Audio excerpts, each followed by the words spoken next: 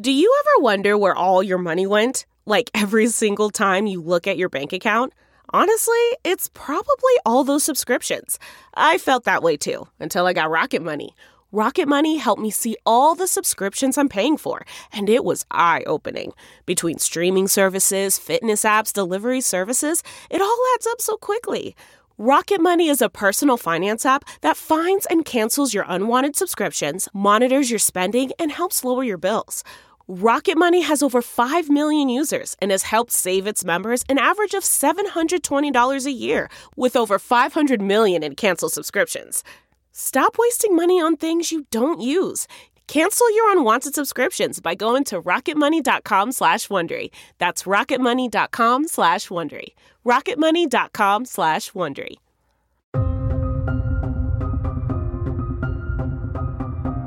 This is America, changed forever, from the CBS Audio Network.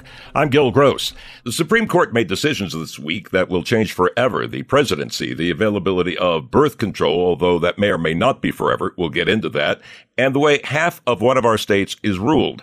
We're joined by Manny Medrano, an Emmy Award-winning attorney who covered the Supreme Court for a major network, was a federal prosecutor who, by the way, never lost a jury trial in the 10 years he served in the Los Angeles U.S. Attorney's Office. And that included high-profile prosecutions like the 1985 kidnapping, torture, and murder of DEA Special Agent Enrique Camarena in Mexico. He's now partner in the firm of Medrano and Carlton. Manny, good to talk to you again. How are you doing? Always great to chat with you, Gil. Thanks for letting me join you. Well, let's start with the big headline, the two decisions about President Trump's taxes, which appear at first glance to be a win for the district attorney of Manhattan in New York City, but a setback or even outright loss for Democrats in Congress. It's all a little more complicated than that. Let's start with that 7-2 decision that allows the Manhattan DA, Cyrus Vance Jr., to get Donald Trump's tax records in a criminal investigation. What's this mean? Well, if we cut to the chase, because it is a bit of a complicated decision with regard to Trump's financial records and the release of those documents, at the end of the day, President Trump did his best to limit access to these important financial documents. But the Supreme Court basically, in both cases, in decisions by 7-2 votes, where the Chief Justice wrote the majority opinion, basically said that those records will need to be produced. Now, the good news for President Trump is it's not going to happen tomorrow. It's not going to happen till well after the upcoming November election. So it does pave the way for the release of those documents. But at the end of the day, in terms of, let's say, any political damage to the president, it's going to have virtually no effect at this early stage. One thing is that President Trump could apparently pardon himself for any federal crimes if he chooses to do that. There doesn't seem to be anything in the Constitution that would stop him from doing that. But Vance is investigating state crimes. Now, what kind of protection does the president have in terms of state crimes? Well, and that's an excellent point, because I've actually filed requests or petitions for pardons on behalf of federal inmates, and that invokes federal jurisdiction, federal cases, Gil. So the president of the United States has no authority to pardon a state criminal conviction. So that's really nothing that can be of any assistance to President Trump. But as I said, what's key here, and what seems to be glossed over or missed by a lot of media outlets, is the fact that you have a current sitting president of the United States in the crosshairs of a district attorney and a grand jury investigation. And I can tell you this, based on experience, because I've been doing this for many, many years in the criminal justice system, when you find yourself situated in that manner, more likely than not, you're going to be indicted. On the congressional case, the ruling seemed to be that Congress could have his tax records, but it should be for something more specific, like an investigation of actual criminality. That this request is part of just getting information for possible legislation seemed too much, even though they did not use this term, like a fishing expedition. If Vance were to make a criminal case in New York, and that's not a certain thing, but let's say that he did, could Democrats in Congress come back and say, okay, this time it's over an actual criminal matter, not vague information about a possible law? Well, the congressional Democrats could most definitely do that, Gil, but ultimately they got what they wanted, that they're going to have access, but the Supreme Court said, we're going to send it back to the lower court to see if Trump wants to object for the congressional subpoena on the grounds that it is too broad. So that stretches out this entire time frame for this particular matter. So ultimately, congressional Democrats are going to get access, but there's going to be a lot of back and forth fighting over the scope of the subpoena. And again, any results are going to take us into the next year at the earliest. One of the interesting things is, two of the dissenting judges on having the president's taxes released is that it would interfere with his presidential duties.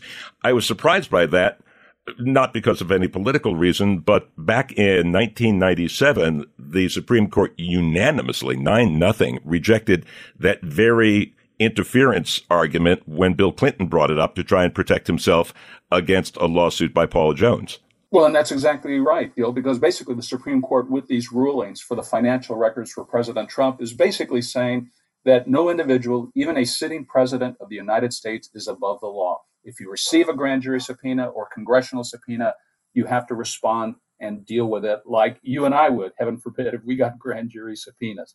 Let's move on to one of the other decisions the Supreme Court made this week, and this was upholding a Trump administration regulation that lets employers with religious or moral objections limit women's access to birth control coverage under the Affordable Care Act.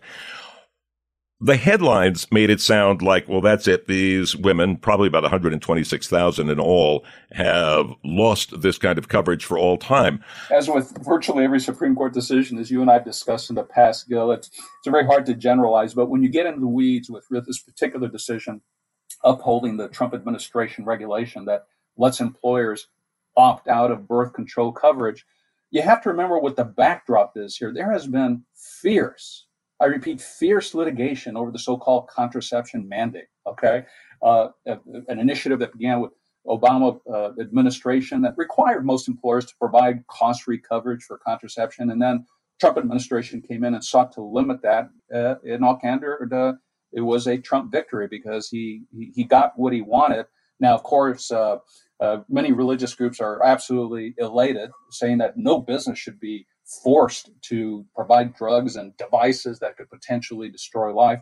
Of course, the flip side of that is women's groups are absolutely furious, interpreting the Supreme Court ruling as an assault on women's rights. So it is definitely a controversial issue that is not going to go away. There are going to be future legal fights over this entire topic. Finally, let's talk about the one that seemed to come out of nowhere almost. The Supreme Court ruled on Thursday that a lot of eastern Oklahoma, including a major part of Tulsa, Oklahoma, is still a Muskogee Creek American Indian reservation, a decision that has implications for nearly 2 million residents. Obviously a major victory for tribal rights too, but what does this mean for citizens of Oklahoma? I want to answer that this way. In the midst of the pandemic that we're in right now, many people are not truly grasping the seismic impact to the criminal justice system. I'm in that system every day, and jury trials delayed, video Zoom court appearances. The world has been turned upside down. This case is just as seismic because basically much of eastern Oklahoma now falls within an Indian reservation. The Supreme Court saying, you know what? A deal, a contract, if you will, was cut between the tribe and the United States in terms of tribal lands, and now the United States has to abide by its promises. So this is earth-shattering, if you will, because it could remarkably impact the ability to state and federal authorities to, let's say, prosecute Native Americans who are accused of crimes in eastern Oklahoma. And more importantly, it could completely upend convictions that already exist, Gil. So take this to the bank. Criminal defense lawyers are now going to be filing various motions to throw out convictions based on this decision. So this 5-4 decision is extraordinarily consequential, a major victory for Native American rights. And basically the Supreme Court saying, you know what, this is Indian country, and Native Americans need a modicum of respect when it comes to the criminal justice system. So this could also bring cases by the Cherokee Nation, by the Chickasaws, by the Choctaws, and Seminoles, all of whom are in a similar situation. Oh, Gil, I couldn't agree more. And in fact, in that vein of thought, Chief Justice on this particular decision, Mr. Roberts, he warned in his dissenting opinion that this would absolutely wreak havoc and confusion for the state of Oklahoma's criminal justice system. And look, I'm not voting one way or the other in terms of whether I agree or disagree with the decision, but as an experienced criminal defense lawyer, I am telling you, this is turning that criminal justice system in eastern Oklahoma upside down. because now indigenous people can't be prosecuted by state or local law enforcement. And instead, they have to face justice in their own tribal or federal courts. Now, there is a light at the end of the tunnel, because now there's going to be intense negotiations between tribal groups and local and state authorities to see what agreements can be reached, and hopefully everyone will move in the right direction. This is an extraordinary decision that may impact other issues relating to tribal groups, not only in the state of Oklahoma, but maybe in other states as well. Manny Medrano, former correspondent for Major Network covering the Supreme Court, now partner in the firm of Medrano and Carlton in Los Angeles. Manny, always a pleasure. Thanks for being with us. Thank you so much, Gil. You're listening to America Changed Forever from the CBS Audio Network.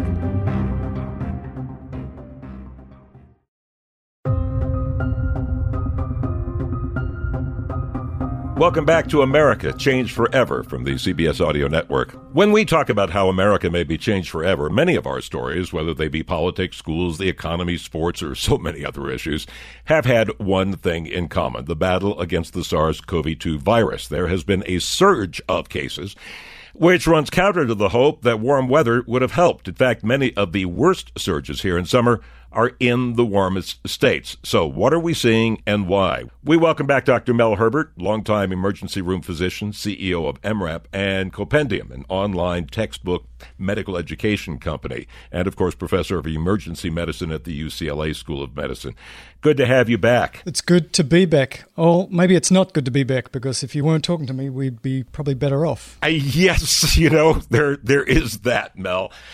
As part of MRAP, you get to talk to emergency department physicians from across the country. What are they seeing right now? What are they telling you? Well, unfortunately, since we last spoke, what we were concerned about has happened, and that is that a lot of states opened up too quickly, and they also didn't open up very smart.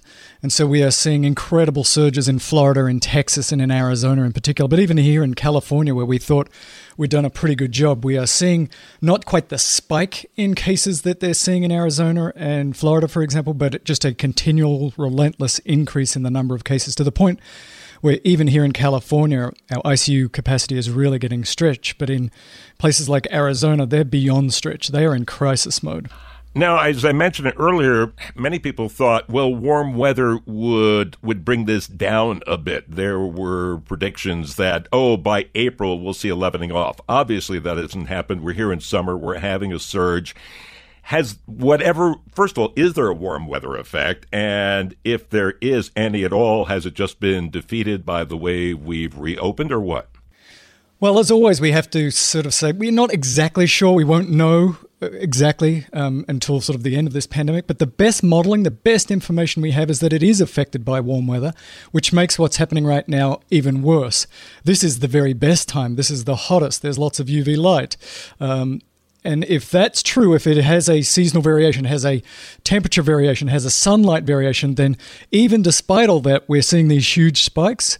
We've got a real problem, because when we all go back inside, when the temperature goes down, that second surge could be, as a number of modelers have predicted, far worse than the first surge. So it's probably true that there is some seasonal variation, but you can overwhelm that by the fact that this is a very infectious virus, and we are not doing the basics. We are not wearing our masks, and we're acting as a society very poorly when it comes to public health.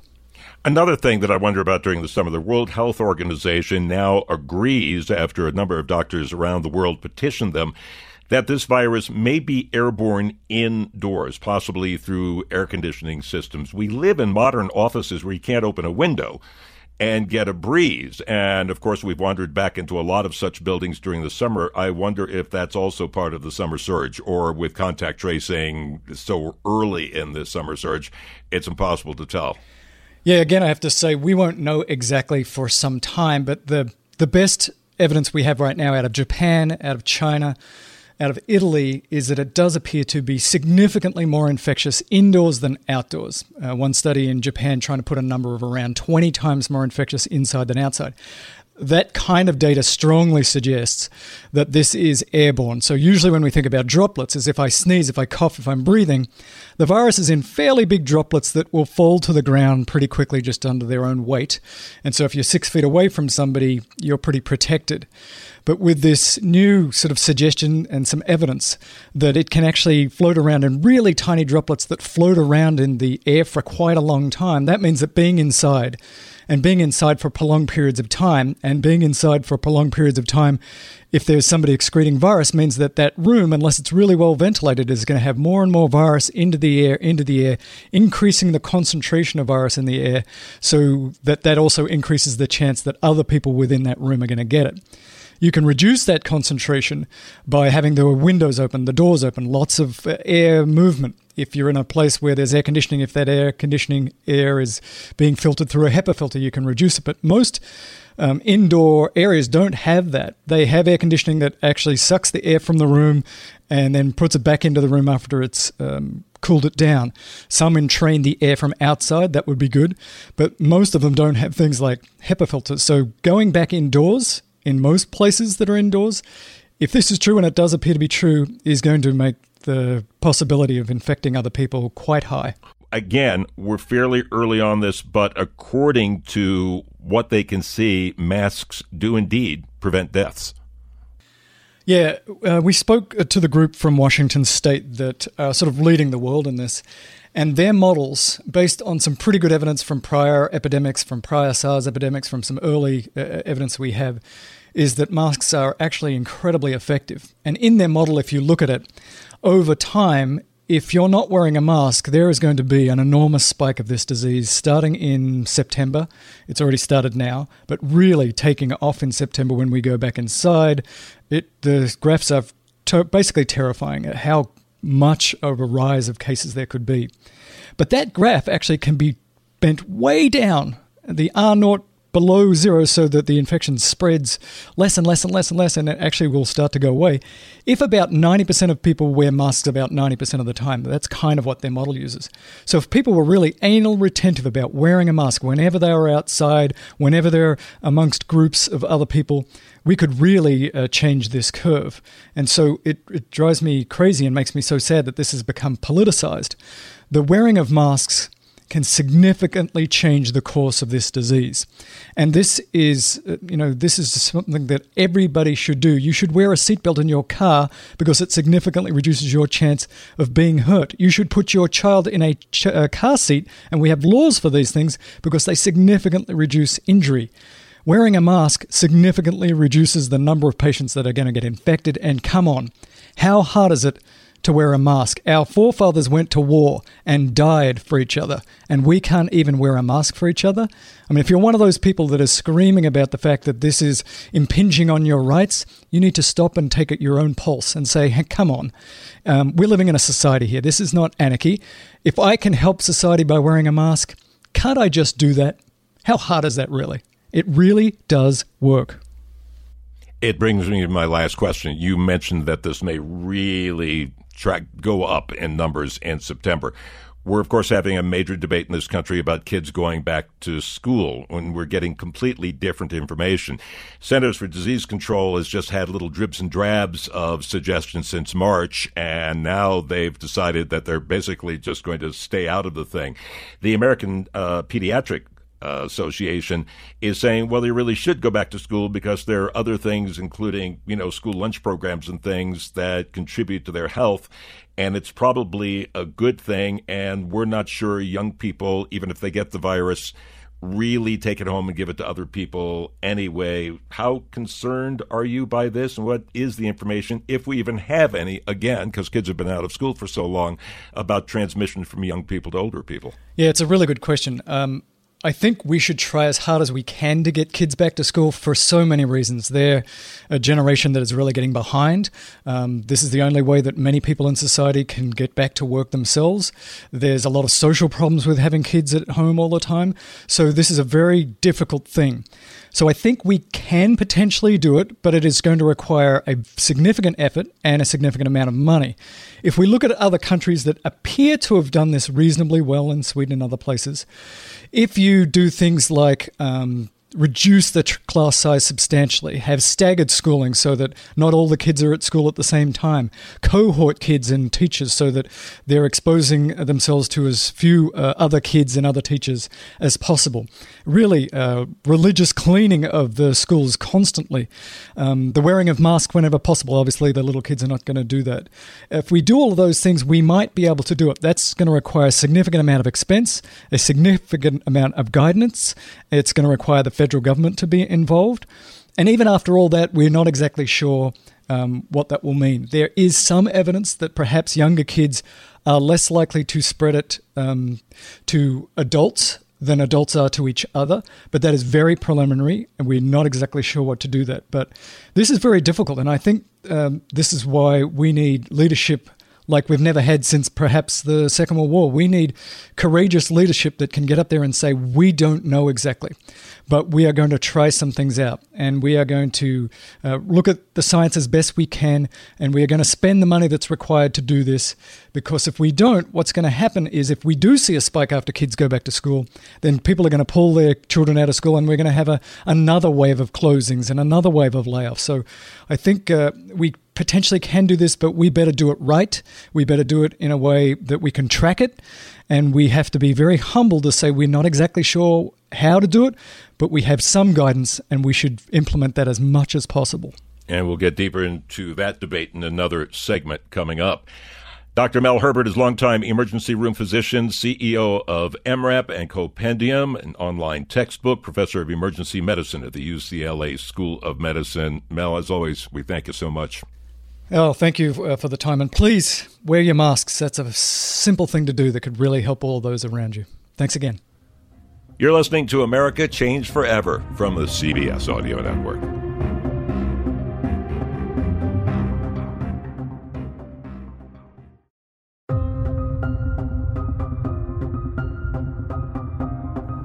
This is America Changed Forever from the CBS Audio Network. I'm Gil Gross. Where is the economy? June unemployment numbers are better, but 1.3 million more people have just applied for benefits, and many more companies such as Brooks Brothers and AC Nielsen have announced big job cuts, with others such as JCPenney and Neiman Marcus, GNC, and Pier 1 still to come as they close stores or finish liquidation sales. On CBS News' Face the Nation, Margaret Brennan looked to an economist to find out what's ahead. Mark Zandi, chief economist at Moody's Analytics, joins us now from Philadelphia. You had already predicted this would be the shortest but arguably most severe recession in history. What did we learn from the data we got? Well, it was good, about as good as you could expect. Almost 5 million jobs were created during the month. That's on top of 2.7 million in the month of May. So we've gotten about a third of the jobs back that we lost in March and April. Unemployment declined. Properly measured, it's about 12%. Hard to imagine that that's a good number, but it is a good number compared to 20%, which we got in April. That was the peak.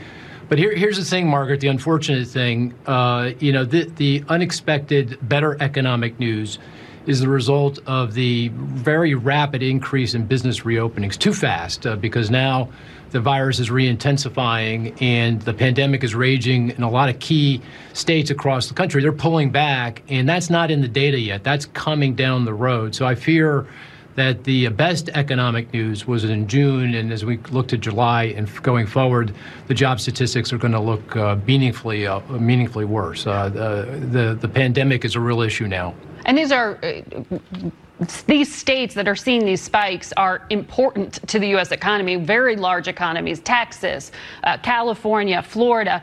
How much do you expect to see consumers pull back? They're big. I mean, if you add up California, Texas, Florida, let's throw in Arizona, you're now talking about over a fifth of the economy, probably closer to a third of the economy right there.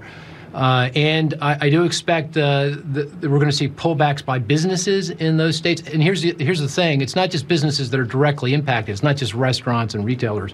I think all businesses are going to be nervous about the uncertainty that this all creates. And so they're going to become even more cautious in hiring back workers. And then, of course, you've got consumers, you and I. We already had one hand on the bunker. I can't imagine that many of us aren't going to go right back into the bunker as a result of all this and wait this out. So this is very disconcerting. And if Dr. Fauci is right and we're headed towards 100,000 per day, I think the prospects of going back into recession are pretty high. Well, we know certainly at the White House and on Capitol Hill, they're going to have to take a look at what kind of emergency aid will need to be provided in light of some of this changing information that we're receiving. In your view, do you think Congress needs to provide some kind of help to American families? 80 million Americans have children under the age of 18. They can't necessarily send them back to school in the summer, maybe not in the fall. Child care is also in question. How important is it to address that specific challenge? Critical. It's absolutely critical. If Congress and the administration don't get it together in the next few weeks before Congress goes away on its August recess, I fear we're going back into recession because the economy needs a lot of help. And you point out there's a lot of, even though unemployment's back down, if you add up folks that are unemployed, people who have got their hours cut, that they're still working, but they got their hours cut, and then consider those folks that are still working, haven't gotten their hours cut, but got their pay cut, you're talking about a third of all American workers that are still struggling here. And if they don't get some additional help on, and as you know, the unemployment insurance expansion that was part of the original help to the economy is going away in 2 to 3 weeks. So if Congress and administration don't figure out how to provide more help to these folks, they're going to have absolutely no choice but to stop paying bills, cut spending, and the economy is really going to struggle. Here's the other thing. State and local governments are hemorrhaging red ink, right? So every state and local government across the country, it doesn't matter whether you're in a Republican state or a Democratic state, you're hemorrhaging red ink, and they're slashing payrolls. And these are middle income jobs. They're teachers, they're fire, they're police, they're emergency responders. These are the kinds of folks we need working at any time, but particularly in a pandemic. So it's just absolutely critical that Congress doesn't take the wrong message from the June jobs number and says, okay, mission accomplished, we're okay here. We're far from it. They need to provide a lot more help, and very soon. But what about the specific child care issue? How does Congress solve that? Well, you're right. They have to provide support through to support for child care on the other side of during the pandemic and once schools during the summer and if schools don't reopen. So there has to be additional support there. There's different ways of providing that support: direct aid to people who are unemployed, or through unemployment insurance, or through the tax code. There's a child tax credit that could be used to make it refundable to different households so that they can get cash back if they have child care needs. But all those things need to be part of any additional support that Congress comes forward with, and hopefully again they come forward with that quickly here. Economist Mark Zandi with CBS News correspondent Margaret Brennan on Face the Nation. You're listening to America Changed Forever from the CBS Audio Network.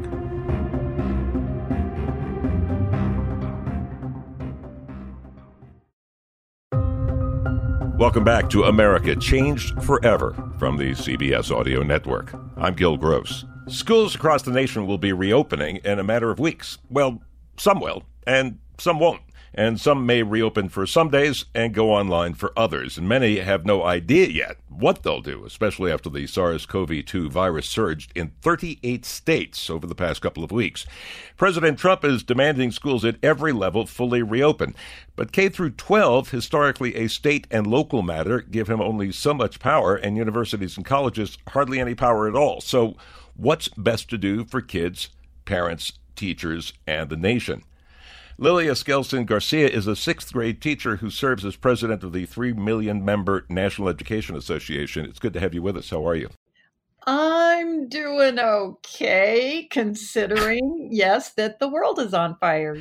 So the president wants K through 12 schools to reopen. School districts, teachers, and parents in many parts of the country don't sound so sure as this virus surges. And we've now had even some kids, including recently a 17-year-old, die.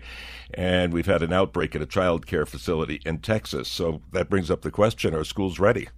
No, they're not ready, and they could be. And we have asked for Congress to give us the same consideration that they gave Shake Shack when they were about to lay off people. And when it's a business, for some reason, we all sang Kumbaya and sent tons of money to folks that needed it and a lot of folks that didn't need it. But the whole thing was, of course, you're going to need some money to keep people on the payroll, to reinvent your businesses in this, socially distant world. Educators asked, for the same kind of consideration.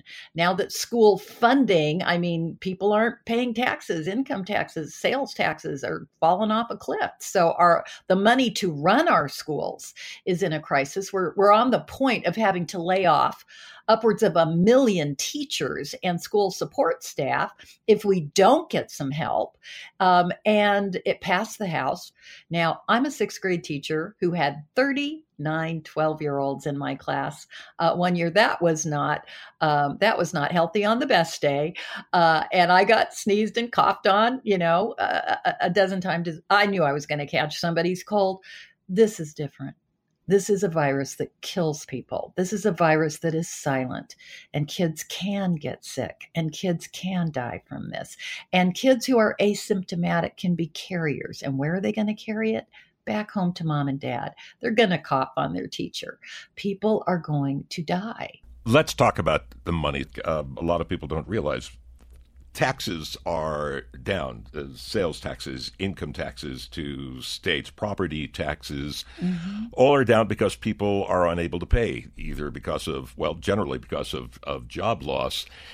And in the midst of this, we have additional expenses that are to be incurred by school districts, paying for masks, enhanced cleanings, additional busing to account for social distancing requirements, are going to run about $500 a student. Doesn't sound like much when you say it that way, but that adds up to $1.8 million for an average-sized district, as much as $100 million for a major district like Los Angeles or New York City. It brings up the question that you were bringing up, where does the money come from? Right. And so I taught for 20 years in Utah, where our state motto is stack 'em deep, teach 'em cheap.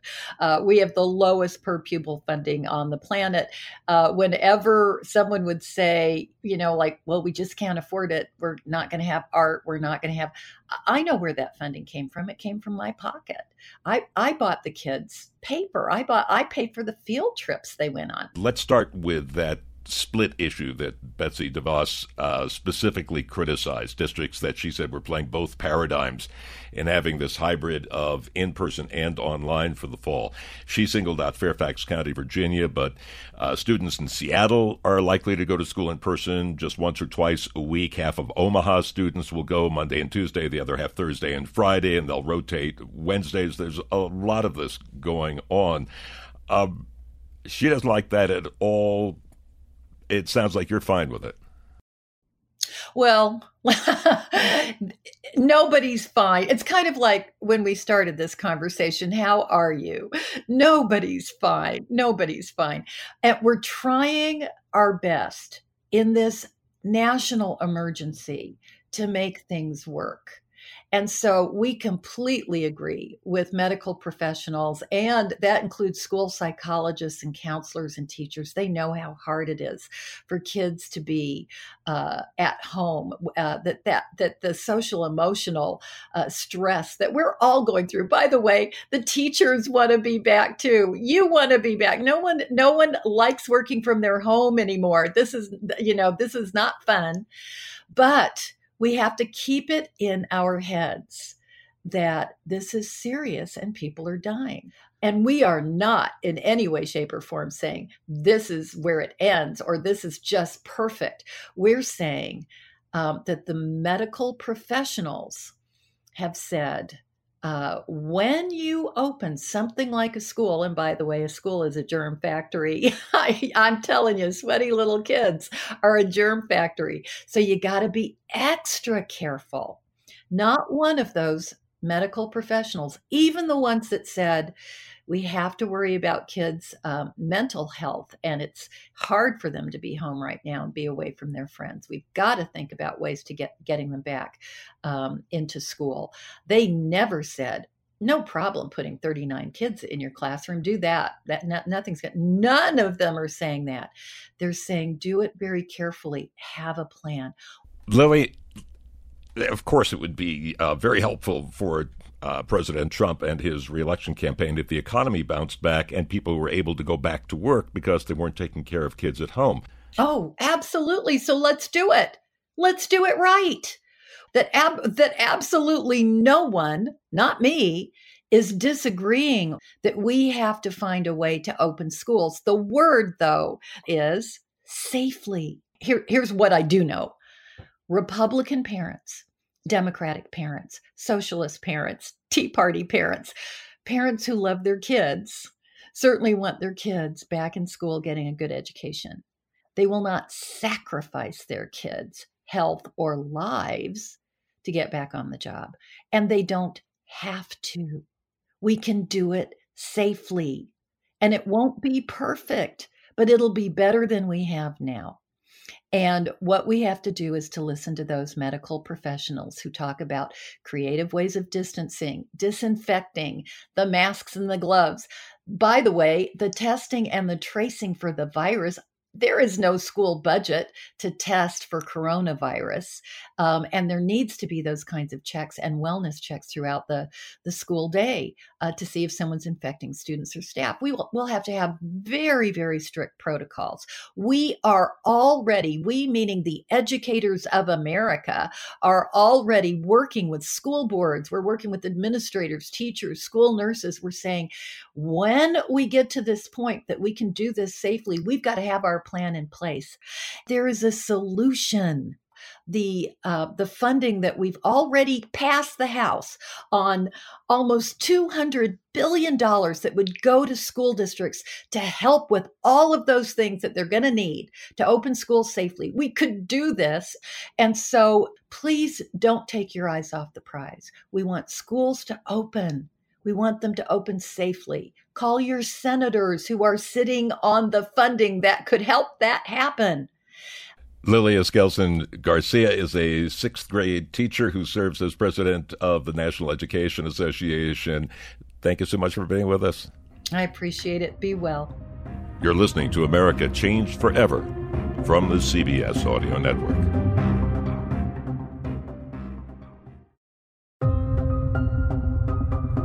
This is America Changed Forever from the CBS Audio Network. I'm Gil Gross.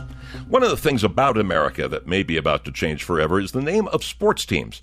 Actually, this is already happening around the country. In fact, at the college and high school level, it's been happening since the 70s. And as the Washington NFL team now considers changing its name, it may look at Miami University of Ohio, which changed its team name from the Redskins to the Red Hawks 23 years ago.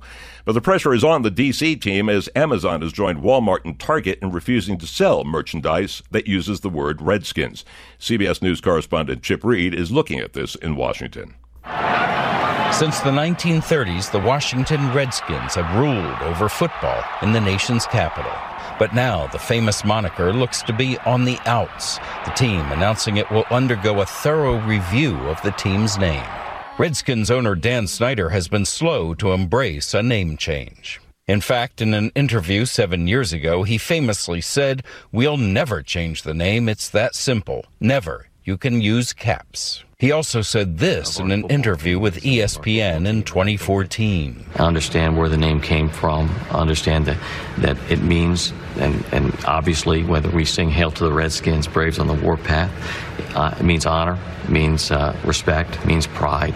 But pressure from sponsors, including Nike, Pepsi, and FedEx, may force Snyder's hand. This is a great day in terms of progress. Chuck Hoskin Jr. is the principal chief of Cherokee Nation. It still hurts when depictions of Native Americans or slurs, frankly, are used to, in a commercial sense, or were reduced to mascots or caricatures. The National Congress of American Indians also weighed in, writing, "This moment has been 87 years in the making. Indian country deserves nothing less. The time to change is now." The tide is shifting so vigorously. Bill Rhoden is a columnist with ESPN's The Undefeated. He says team names like the Washington Redskins have no place in sports. They get the history of this name, that there's nothing nice about it. It was never intended to be nice.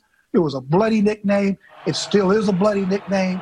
And I think most people say, we got to move on. For CBS This Morning, Chip Reed, Washington. The Cleveland Indians, who offed mascot Chief Wahoo a few years ago, are now considering getting rid of their long-term name. though it's unlikely they'll go back to their previous name, the Spiders. Some teams are luckier in that names that started as racial or ethnic epithets outlived that original meaning. One was started by the British when they took New Amsterdam from the Dutch.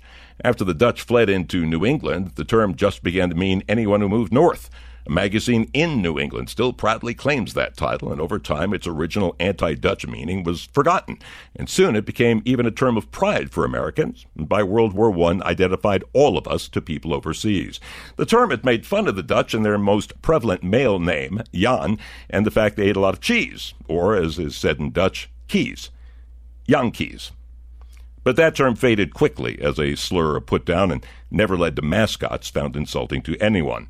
The terms most teams are dealing with today don't pass that test, and their fate is yet to be determined. This was America Changed Forever from the CBS Audio Network. Produced by District Productive and Paul Woody-Woodhull, I'm Gil Gross. The Hargan women seem to have it all. From the outside looking in, we were blessed. My mom was amazing. But as detectives would soon learn, there was a lot going on inside the Hargan household. Ashley and I have been calling my mom and the house and Helen. Okay. No one's answering. 63-year-old Pamela Hargan gunned down in her own home. Her youngest daughter, Helen, lay dead upstairs. Patrol, when they arrived, assumed or thought that there might have been a murder-suicide. But for the detectives on the scene, there were things about the scene itself that were concerning to us on day one. Who would want to kill their mother and their little sister? There is no boogeyman here. It is exactly who we think it is. I'm Peter Van Sant from 48 Hours. This is Blood is Thicker, the Hargan Family Killings. Listen to Blood is Thicker, the Hargan Family Killings early and ad-free starting May 1st with a 48 Hours Plus subscription on Apple Podcasts.